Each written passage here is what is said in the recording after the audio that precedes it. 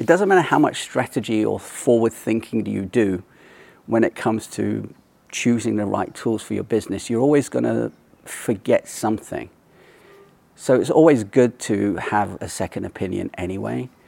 The reason why the video is late is because I thought I had every tool that I needed to take this goddamn gas tank out of my truck because I need to change the pump within it.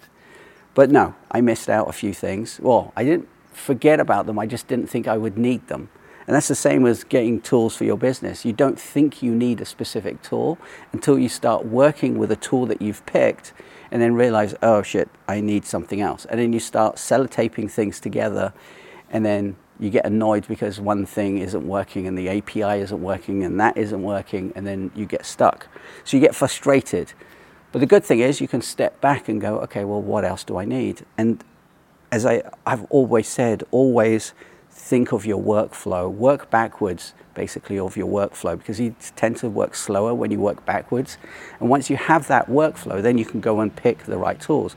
But don't forget, it doesn't matter how much strategy you do, how much forward thinking you do, as I said, you're always going to miss something. So don't get frustrated like I was almost going to kick my car and smash the windows because I forgot those things. I always think of the end result, like, okay, once I've done this, I know it's going to be great. Now I've calmed down a little bit.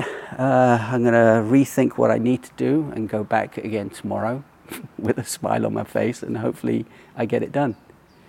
I'll see you tomorrow. I'll let you know what's going on tomorrow as well. See you later.